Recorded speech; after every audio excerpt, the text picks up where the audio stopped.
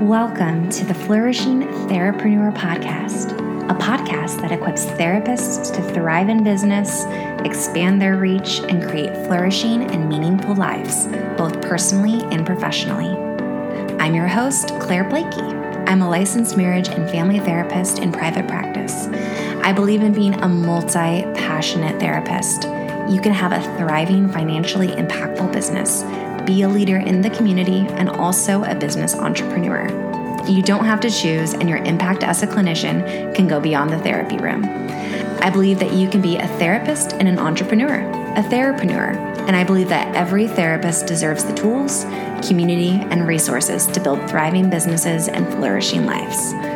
I pair my passion and previous career in PR, marketing, and blogging with my education and experience as a clinician to equip therapists like you who are multi-passionate and wanting to pursue additional opportunities to grow your skill set and expand your reach. So, what are we waiting for? Let's get going. Let's create impact and build flourishing lives and businesses we're proud of. Here we go.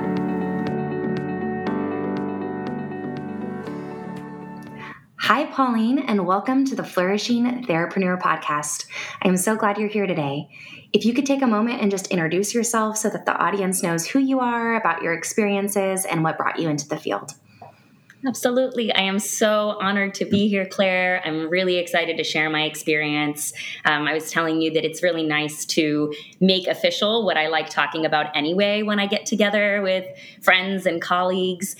My name is Pauline Peck. I'm a licensed psychologist. I have a private practice here in Santa Barbara, so I'm licensed in California as well as licensed in New York. And I come from having 2 masters and then choosing the PhD. So I've had about a decade of graduate school experience. I didn't know from the get-go that I wanted to be a clinician.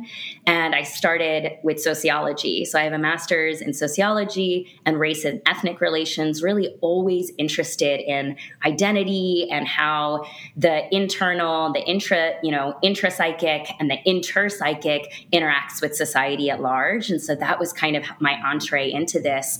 And then after some personal experiences with therapy, I really thought, I don't just want to study people, I want to work with them. And so switched over after getting that first master's to getting a master's in marriage and family therapy, and just my love of research and maybe wanting at some point to be an academic, I decided to go and get the PhD. And so I got a PhD in counseling psychology. So it was 10 years in both doing the clinical work as well as lots of experience with community mental health agencies and university counseling centers. So I got a lot of variety and lots of different kinds of presenting issues and lots of different settings, some more resourced, some less resourced. And about 3.5 years ago at this point, it'll be 4 years in April of 2022, I started a private practice and ended up just kind of taking that leap of faith. And it really has been a leap of faith and has changed a lot over the last 3 or 4 years. So that's kind of where I am now. Oh my gosh. So you have had so many layers and years of experience. I'm thinking, most people I'm imagining that are listening to this might have one graduate degree. Maybe that is a PhD. Maybe that is, a master's in clinical psychology, but you have 2 masters and a doctorate, which is so impressive. And I love that piece. I'm sure there's so much more to your story, but I feel like a lot of what the flourishing therapreneur is someone that's multi-passionate, someone that, is always learning and always evolving and always growing. And I am wondering, so you have your MFT license and you have your other license, right? So you had to do both hours? Walk me through your experience.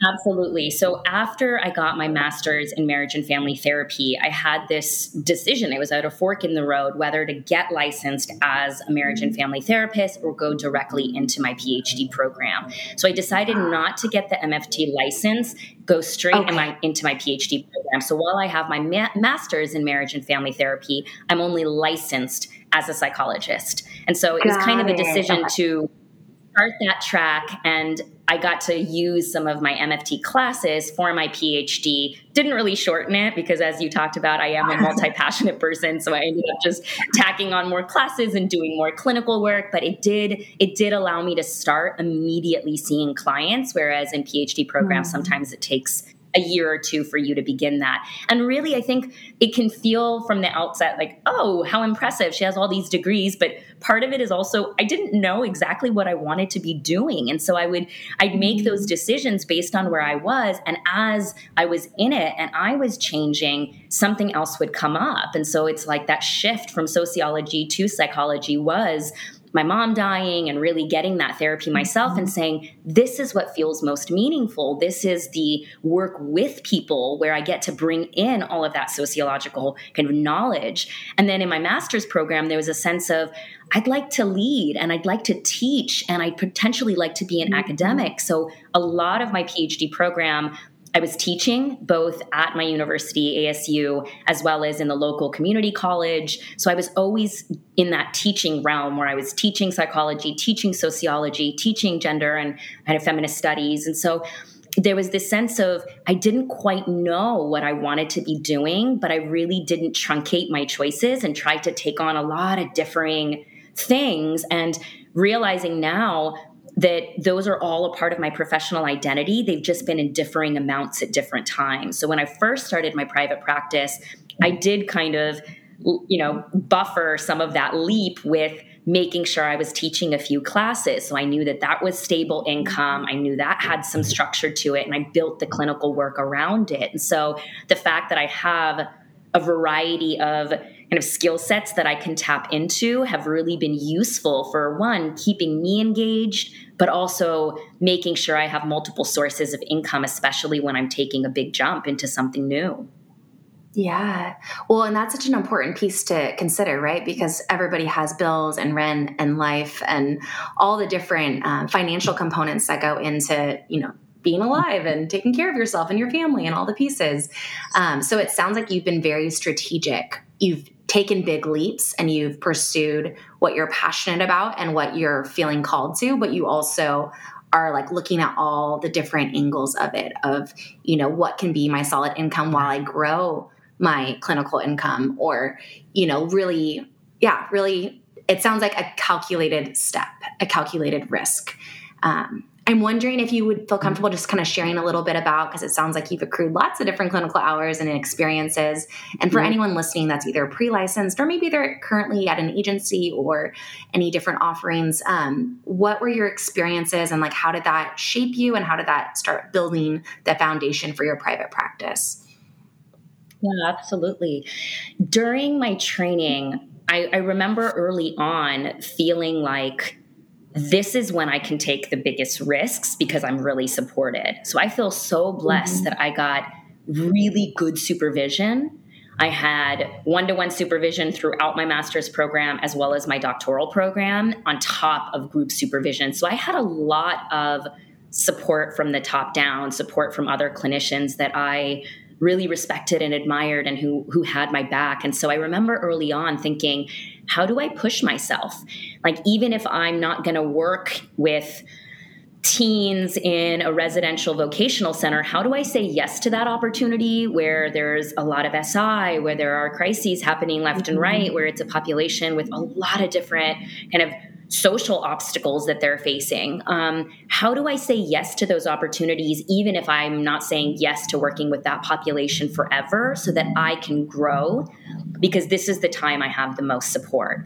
And so I remember early on just feeling that support behind me, and feeling like I can say yes to taking on more than I might if I were alone. And so I was that person as a trainee that said yes to almost every opportunity. Sometimes it was hard to think about, okay, how do I say yes really diligently, but also say no in the areas where I need to take care of myself and not overwork. But I was definitely the one where, in our training center that was housed within our department in my PhD program, most people didn't want to work with couples because we didn't get a lot of couples and family training in my PhD program, but I got that from my MFT days. So I would say yes to all these, really conflictual couples in like a custody issue. And they'd be like, oh, who's going to say yes to this? Pauline is.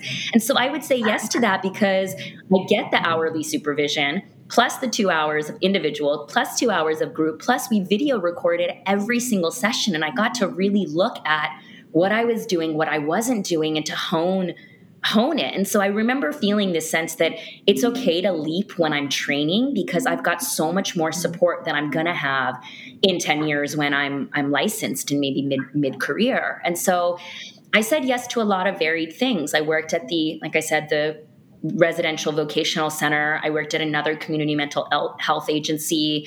I worked at a homeless shelter. I worked at a high school in kind of South Central in Los Angeles, right by USC. And then I did a lot of university counseling center work. I love teaching, development, growth, learning. I love being both teacher and student.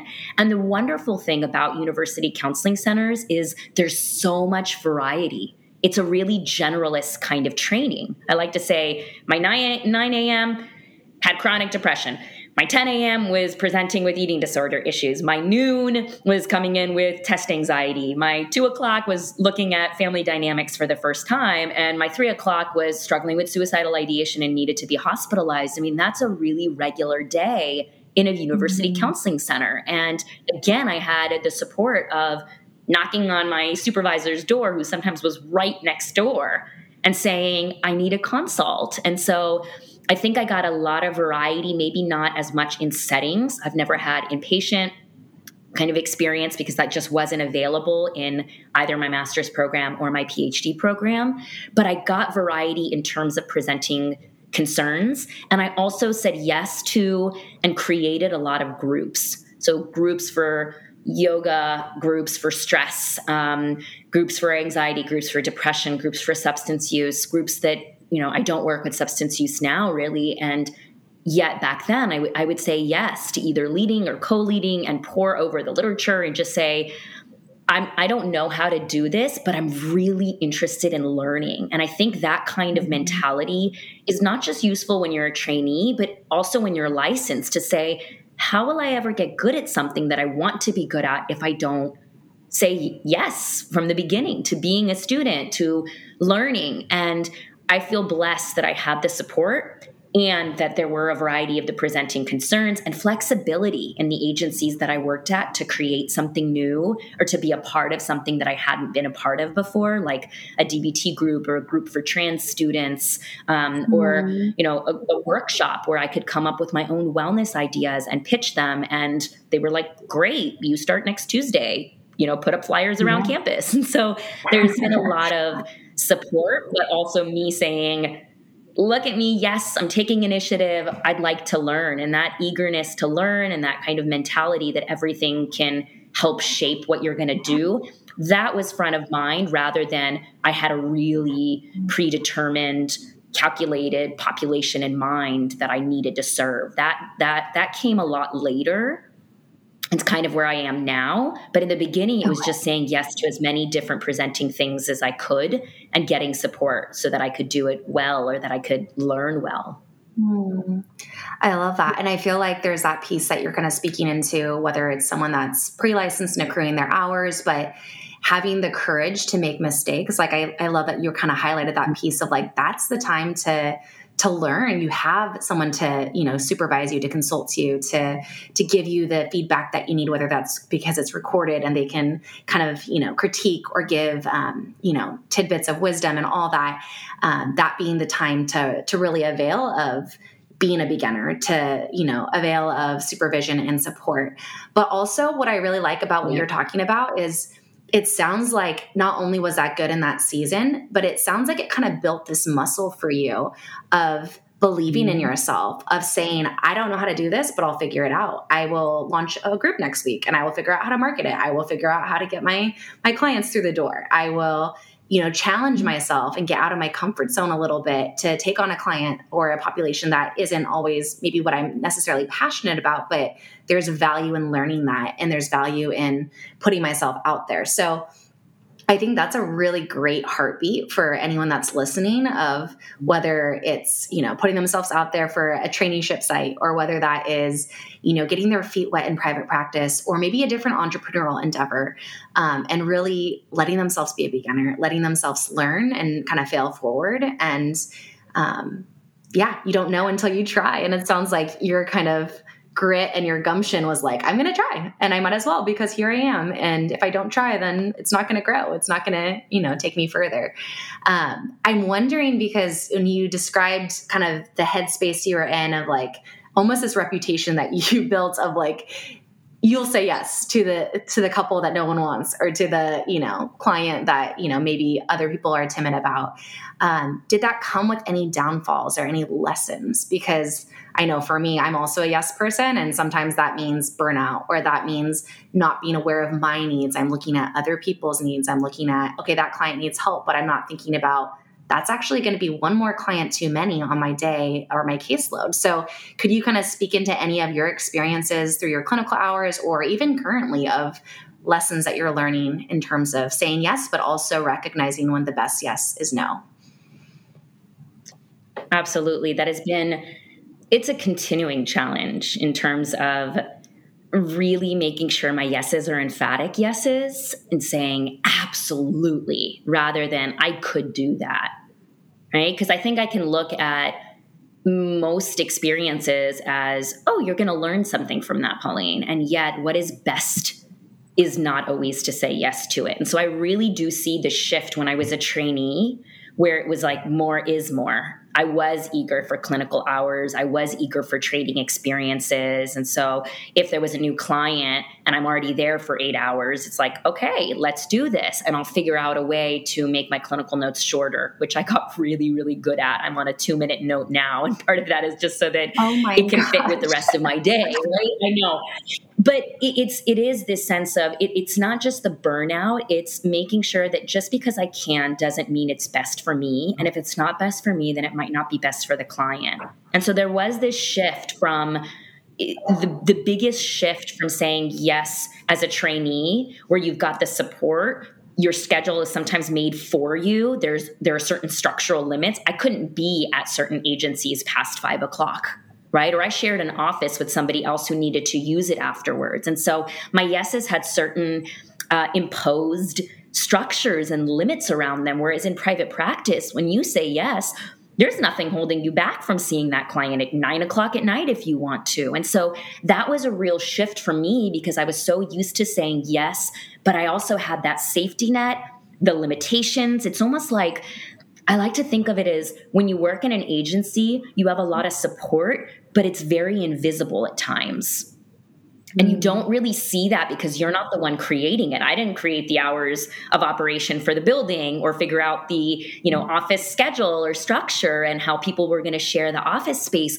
But in private practice, you are creating all of that. And so you start realizing, oh, when I say yes, I have to also set those limits. I have to set those parameters. I have to think about what's best for me. And that was a really big shift. And I will say one of the main ways I learned that was through the way we usually learn, was pain. I took on some clients that were probably not right for me. They were just not right for me. And that the misfit between the clients that I took on and what I was able to provide, or what I could provide as a solo practitioner, without that supervisor next door I could knock on the door, without the protections of building privacy and security, there were actually some dangerous elements to taking on clients with, for whom I wasn't the right fit, and who probably needed a higher level of care. And that was a big aha for me. It was like, Pauline, you did all of that yes saying and the training, but you also did it in such a safe way where a lot of those things were set up. Now you've got to set those up for yourself. You've got to protect yourself. You've got to be responsible for your emotional energy and the amount of input that you're able to put here, as well as so tenderly hold client care, because I was never really individually responsible for client welfare before. And so this was just a very different moment. And I had one kind of big case that I'm thinking of that really kind of made me think, this could be dangerous, right? Dangerous to my well-being as well as not best for a client. And the amount of consultation I needed and the amount of support I needed, it really was this wake-up call that all of these invisible things that I'd leaned on that I didn't even know I was leaning on made it possible to say yes. And now I had to realize saying yes means also being able to give myself all those protections, all the structure, and all the backing, as well as the support from other colleagues, from maybe supervision that I paid for, from consultation groups that I was a part of. And that needed to come into place. And so I was saying yes more cautiously, but in a more thoughtful and more kind of well-informed way, where I was really seeing all of the pieces that have to come together to say yes. And that's what I mean by it's got to be an absolutely. Yeah, no, I hear that. Well, and it sounds like there's like lessons from the pre-licensed days and then lessons that are similar but different from being licensed and actually having your own practice. And I don't know if you've experienced this at all, but I know for me, one of the things I've noticed is when I was pre-licensed, I had different reasons to say yes. So maybe that was, you have a certain amount of couple hours you need. There's a certain amount of kid hours you need. There's a certain amount of urgency of like, and we seem very similar in terms of very goal-oriented and task-driven and like motivated, where there was this own like self-inflicted pressure of like, I want to get licensed as quickly as possible. I want to be the first in my cohort to get licensed. I want to, all of those things. And so the yeses kind of met that goal, right? Of getting licensed quicker, getting more experience, learning, all these different pieces. But when you're saying yes in private practice, it's actually a different set of values and a different set of yeses that you're checking off, right? Because it's not just your income. It's not just, all of those pieces. It's like, what type of clinician do I want to be? How do I want to feel in my private practice? How do I want my days to end? How much stress can I hold individually? Like you're saying, not having a team of support, not having that person to call or knock on their door right away to ask questions. It's like, what does it feel like to be congruent in your values as a private practice clinician and as a business owner, and really recognizing your limits? And when saying yes is not only a disservice to yourself, but a disservice to your client, because maybe they're not going to heal as quickly, or, you might still help them, but you might not be quite the right fit, or you might delay some of that progress. Or like you were speaking into, very important to talk about is like that safety piece of really protecting yourself, whether that's your license or whether that's physically because you're a solo practitioner in your own office late at night or whatever that looks like. And so learning what your values are and not compromising on them, because that's your livelihood. That's who you are. And that's so important to protect. I think sometimes we look at our clients first, but we also need to look at ourselves as well and what type of business model we're creating. And is that sustainable? Is that a recipe for burnout? Or is that a recipe to resent our field or our clients because we're saying yes to the wrong ones, or we're saying yes to the wrong schedule? There's like so many components to the yes conversation, but I really appreciate your honesty and you sharing those different pieces, because I think that's so relatable. And I feel like in a certain sense, it's like a continual lesson. Like I feel like every time I learn a yes lesson, it's like, oh, and then next month there's another version of it that comes up, because it's a constant learning of, what our needs are. And we're not, stagnant individuals. We have multifaceted parts of who we are that show up in the clinical room or in our business structure. So I really like that permission to kind of learn when to say a wholehearted yes and when to really listen to that boundary or that gut feeling of, what, just because it's a good opportunity doesn't mean it's a great opportunity, doesn't mean it's the one for me. And that's a hard lesson to learn. Absolutely. And for me, I find it is my nature to say yes. And that initial gut is usually like, yeah, I can handle that. And that's exciting because I'm so learning oriented and growth oriented. But I've learned, especially as I've gotten both older as well as kind of older chronologically and years wise, but also older meaning in the practice and kind of in the clinical work, is to take the mindful pause. If I don't have to say yes or no right away, I wait. Because in the waiting, I get to kind of have that, knee jerk, like, wow, that would be so cool. Of course, I'd love to teach that class. I've never taught that before. And then overnight and with fresh eyes in the morning is like, wait, I've never taught that class before. and I'm somebody who scours the literature and really does put their heart and soul into curriculum development, and the passion comes through in the teaching, but that's a lot of work. Where in my schedule would I put all of that preparation work? What will it be like to teach a 3-hour seminar late at night when I don't usually do clinical work that late? What does my clinical day look like the next day?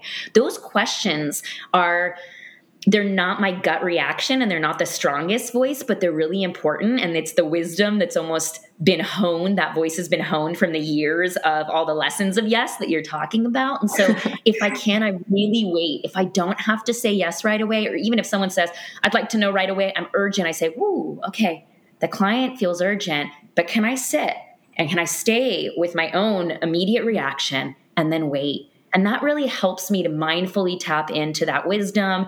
Think about the past experiences, the if-then patterns I've created. Well, if I do that, then probably what will happen is May of 2015, when I, said yes to teaching 6 class, and my mind will go there, and I'm able to then make a decision that is a little bit more gut reaction plus all of that experience that has been often, like I said, learned through pain or hurts or through the clashes between your values and the schedule and the stress. And, you were saying, how do I show up each day? And also in how do I show up as a wife or a friend or a daughter? I mean, all of those pieces, for me, it takes sitting with it a little bit and not rushing to say anything right away. And that's usually when I make the best informed decisions. And my husband now is just so good at it. I'm like, I came home, I come home and I'm like, I've got this cool opportunity. And he just gives me okay. And I look at him, I'm like, I'm going to take the night to think about it, because he can kind of know, he knows my nature. Of course, I want to say yes. And the enthusiasm is not so bad, but just because I'm enthusiastic doesn't mean I actually have to incorporate it into my schedule, or that now is the right time. That can be something I kind of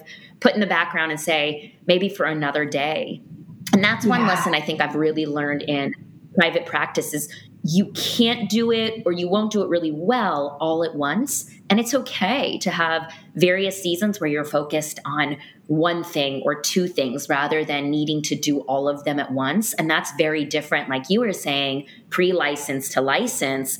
Pre-licensed, I was like, do it all simultaneously, more is more, because you're working toward the goal. Whereas later, you're like, I'm not working toward necessarily a certain goal anymore in terms of licensure or all of that. Can it be more values driven? And can I be a little more focused in 1 or 2 areas and do them really well? Because depth and kind of really feeling good and fulfilled in the work that you're doing maybe becomes more important, and definitely has for me.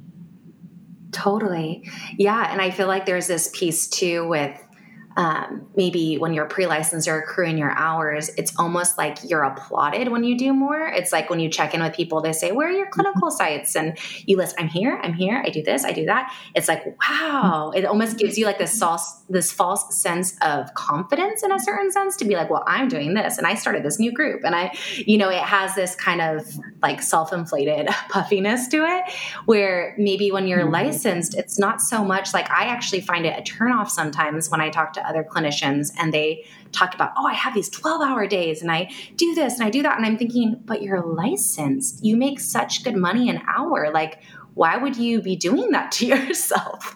Like, it's not even something to applaud, because it's like, I don't want to be a burnt out clinician, or that's not something to be proud of, that you have no weekend time because you're also working on this project and that project. And it's almost, to me, I feel like as I have been reevaluating my private practice and the way that I want to show up, and totally speaking into what you said about what type of wife, what type of mother, what type of friend am I, and also what type of business owner am I? I'm thinking about like, what type of life do I want to live? What type of business do I want to, create or, walk out in? And maybe before, the concept was more like action-oriented, doing-oriented, where now it's more like living-oriented. Like, this is a lifestyle. This is a sustainable business model, and it's not sustainable when you say yes to absolutely everything. If anything, you become time poor, instead of like, you might have tons of money in your bank account, but if you don't get to go to your kid's soccer game, or you don't get to meet up with friends after work, or you don't have even energy to talk to your partner when you get home from work, that's a red flag. Mm-hmm. So I definitely feel like my values have shifted, and I've just become more aligned with who I am and what life I want to live. And that translates to being human, and it translates to being a therapist and a business owner, but they need to be in alignment for me to really be successful. But I really want to circle back because I'm imagining anyone that's listening is already so inspired by all the things you're listing and all the things you're sharing. But one of the biggest yes you said yes to was starting a private practice. So can you kind of walk us to where you were at in that time period where you realized maybe there was a pull of like, I think I can do this, or maybe you were feeling burnt out off of certain jobs. Can you kind of take us back to that time period and how you chose your yes? And was it calculated? Was it risk-oriented? Walk us through all the steps. Sure. So having been in university counseling centers for the last year of my PhD program, and then I had in PhD programs, you have a match and you do internship somewhere. And I did my internship at another university counseling center and stayed on and did my 2,000 hours for postdoc. And how I knew was, in some ways, I had a lot of variety in my schedule, but I felt somewhat bored, which told me that I had almost outgrown that work that I was doing there. Right. I looking at what I'd been able to do there, I said yes to a lot of the training opportunities and got a lot of that. But I felt like, what else is there? Right. I don't feel like I can just transition to being licensed here and feel completely fulfilled. Because it was really great for training. It didn't feel right for, like you were saying, creating that lifestyle. I wanted more autonomy. And like most things at a university level, most of academia is very hierarchical and bureaucratic. And so change can be slower and it needs to go through a number of avenues. And I wanted more freedom to try things out, to experiment. I'm somebody who, it's almost like kinetic learning. I have to do the experience, but to get something from it. And I really felt like I'm ready. I'm ready to have more. The things that I really felt I needed were flexibility and autonomy. And I also wanted a certain level of responsibility, given that in the hierarchy, being newly licensed, I would be at the bottom of the totem pole, and I had been in terms of being a trainee.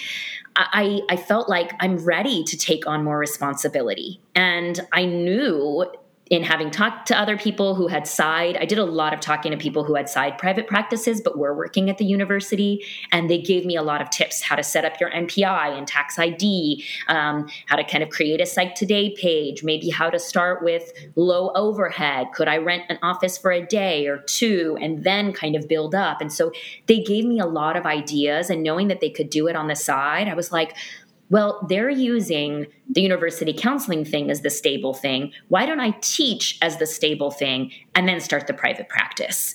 And so I decided, like you said, to take the calculated risks. I really felt I needed the flexibility, needed the autonomy, and wanted to experiment more. And so when I took that leap, I had a lot of friends that I leaned on for both practical and instrumental support, as well as emotional support. And looked at an office space and just said, okay, let's do it. One of the calculated risk pieces was I joined a couple insurance panels because I thought that might be this way to have a stepping stone. I knew that ultimately I didn't want to be on the panels forever, but they were really helpful in, I want to say, the first month and a half I was in practice, I was almost completely full. So I'd heard how hard it was to start, but I also think that when you are on insurance panels, there's another layer of people finding you. And I didn't really even have to do my own marketing because I had a lot of that marketing. I was connected to some university counseling centers here, student groups, as well as having the insurance panels. And so that felt like, with teaching as the stable gig, and by stable, I mean every semester, every quarter, saying yes to at least one or two, where I knew, okay, that income's coming in. And being on insurance panels, I knew that that was enough stability to be able to jump into some of the unknown. And I did find an office where the rent was doable, and me renting out 2 days a week actually made less sense than just having it the entire time. And so each time I felt like I couldn't do it, I actually just remembered this. I had actually applied to work at an agency. And as I was about to say yes to taking that agency, I realized that with a little more risk, I would actually be making a lot more on my own. And I had to really be honest with myself. Can I take on that risk, even though with it is going to come a higher reward? And part of that is being really honest with yourself. I know that I am the kind of person that can do that, but there's nothing wrong with some people saying, I like the stability of this, and I always want private practice to be a side gig. I need the stability. I want the stability, or have to have the stability for family reasons, or paying off loans and doing the forgiveness programs. And so I think it's being really honest with yourself in those moments, right? There was no have to anymore. I was already licensed. It was, what do I want to do? And sometimes that's a harder question than what do I have to do, because there are more options. But I got really serious and said, I actually think that extra risk is something I'm willing to take on with the excitement of I get to have the full reward on my own. And that was, for me, motivating. And so I didn't say yes to the agency job. And I said, I'm going to use teaching and I'll join insurance panels. That's how I'm going to do it. But I'm going to start in private practice. And like I said, within the first couple months, because of the insurance panels, most of my caseload was full. Wow. And so I felt really like there was this moment where I thought, it is always hardest before you jump. And I am not sugarcoating. There have been many other challenges along the way. There have been various iterations, how I went on maternity leave, how I came back. Recently, I've taken on associates. I mean, there are all these different chapters. So I'm not saying like, oh, you think it's hard to start a private practice? Jump in, do it. It'll be easier. But it really was enlightening to me that sometimes, most times for me, it feels a lot harder before you're in it. There is this kind of way that anxiety blows up what it is. And there was a moment I had midsummer. I'd started in April. It was around my birthday in June. And I said, I'm in private practice. I have a full caseload. I've got a website. I've got an office. Like, I'm here.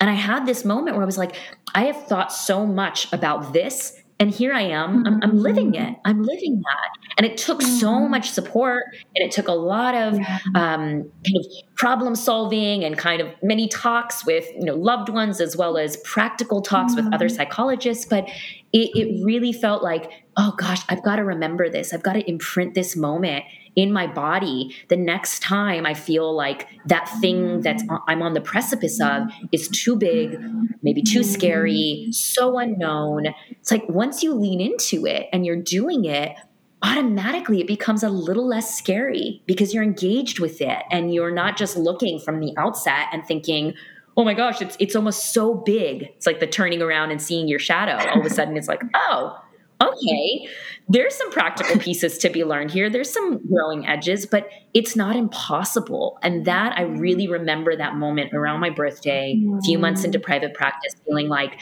most of the work to get there was done 6 months prior, where I began really thinking, what are my values? Let me be honest with myself. What would feel good as stepping stones? What would feel less good as stepping stones? Right? Where is the value-driven principle that I can offer in? And like I said, my values were flexibility, autonomy, and to be able to really, truly experiment. And part of experimenting was I'd like that if there's a risk, I'm going to be the one dealing with the consequence. And if there's a reward, I'm going to be the one being able to cash in on that, right? Either, actually or, financially, or whether it's more emotional in terms of celebrating a win. And so some of that was, I was ready for that extra layer of responsibility and to have the natural consequences. If you're not really passionate about what you do or you're not very effective, your clients will let you know by not staying with you. And that was really both scary and very exciting because I felt this level of, again, the autonomy as well as the responsibility of, if I do something or don't do something, I'm directly going to see in the natural consequence of what's happening. I'm going to get that real-time feedback. And that for me was so exciting when in agency work or when you're in a much more structured, multi-layer structure, there's this sense of the invisibility of it. If you're not a great clinician, it's okay. There are 10,000 other students that need a therapist. And so sometimes I was very eager for how am I doing and what's that natural consequence? And I really felt like some of those values were guided me to taking that leap and saying, yeah, I can handle the higher risk because of the values that are really guiding my decisions right now. And then I was able to stick to them when something didn't work, to say, Pauline, this is what you wanted. It doesn't work. And that hurts. Mhm. But why? Why didn't it work? What might work better? Let's experiment with that. And to be able to have the autonomy to do it and the flexibility to do it in my way, I feel like I really thrived in that. And it felt good. And over time, I took on less teaching. When I came back from maternity leave, I completely got off insurance panels. So it's almost like I created some of those structural supports for myself and then slowly took off Yeah. some of those training wheels as I ventured into more and more change, as I felt more confident and got my Mhm. sea legs. Yeah. Well, one of the things I really love about what you're sharing and just like the encouragement that I'm sure everyone that's listening is feeling is there's this sense of really knowing who you are and knowing what you need. Like when you were talking about even your leap to start a private practice where you've got really clear on, I also love teaching and that's going to be my, steady income or, all of that. Like you also knew yourself. And I don't know if this was intentional or not, but like thinking about, not that everyone would experience this, but maybe if you had seen other clinical, clients in a different capacity and that was your steady income, and then you were doing private practice, that might have been a recipe for burnout because you were using the same skill set, but maybe not getting paid as much, or maybe seeing clients that weren't in alignment with who you are and what you're passionate about. But I almost think like whether this was intentional or not, the fact that you were teaching, that's using that other multi-passionate part of yourself that's fulfilling, that maybe feeds into your your client load, your, private practice. You're also getting more exposure by teaching, other fellow therapists or therapists to be that maybe then would refer to you or would maybe, also need a therapist or whatever that could look like. So it sounds like just my takeaway from what you're sharing is the more aligned we are with who we are and allowing us to honor those boundaries and honor those yeses and honor those nos, it actually helps our private practice grow. It actually helps any entrepreneurial endeavor that we embark on because it's sustainable. It is, in the right direction for our growth and for our long-term success. And I love the fact that you even touched on like, maternity leave, or now your business has grown to associates and what that looks like. And I know we've talked about this already, but would love to have you come back and share more because I think there is so much to building a private practice that is not linear and is not just stagnant. It is always evolving, just in the same way that as humans, we're always experiencing so many different layers of feelings and lived experiences while we're also a therapist or while we're also a business owner. So would love to have you back at some point to share, how did you go on maternity leave? Like that's a conversation in itself of like how, if you're pregnant or your spouse is pregnant, like how do you prepare for those important steps and how do you, take steps that your future self will thank you for? And also having the courage to let go of maybe, like you said, those training wheels, whether that's insurance panels and like taking that brave step of saying, okay, I think my practice is at a spot where I'll actually flourish even more. I'll actually grow even more. And like you said, it is a calculated risk that comes with consequences. Maybe if you don't market correctly or you don't have the right steps in place, it might come back and bite you, or it might actually produce even more for you, a better life balance, better income, better all the things that you really want as you build a private practice. So thank you so much for coming on the podcast today. I am so encouraged and I just want to keep talking. I feel like we need to continue this conversation over more coffee cups of just lattes and all the things. But thank you so much. And is there anything that the audience should know in terms of a website to follow you on or social media or any ways that they can connect with you and continue to learn from you? Absolutely. Well, my website is just therapywithpauline.com. I am a new blogger. That's something I'm excited to do. I am not a social media person, neither personally nor professionally, but it is something on my 2022 list to dip my toe into and experiment with. There are lots of feelings I have about that, but something I'd like to get into. And so stay tuned with that. And again, I'm licensed in California and New York. I've got 3 associates who are available for taking on clients, even though right now I'm waitlisted. And so my practice is here and I'm really excited to share these pieces because I know that the experiences of others have really spoken new life for me and given me new perspectives. And so I hope that some piece of what I said was helpful to somebody else. And I would love to come back on and talk about how our practice changes alongside the changes that we go through. And so thank you so much for having me, Claire. I really appreciate it. And just wishing everybody who's out there and listening lots of luck as they look inward, are honest with themselves, take some leaps, and get the support they need to be able to flourish. Thank you for tuning in to the Flourishing Therapreneur podcast. If you enjoyed this episode, please leave a review, as that helps other clinicians and therapreneurs find our community and thrive through our offerings. Want to take your business a step further? Visit theflourishingtherapreneur.com or our Instagram with the same handle. Connect with our free community or sign up for an upcoming course to help cultivate your thriving business and endeavors so you can flourish personally and professionally. Until next time, I'm your host, Claire Blakey, and I believe you deserve to flourish as a therapreneur.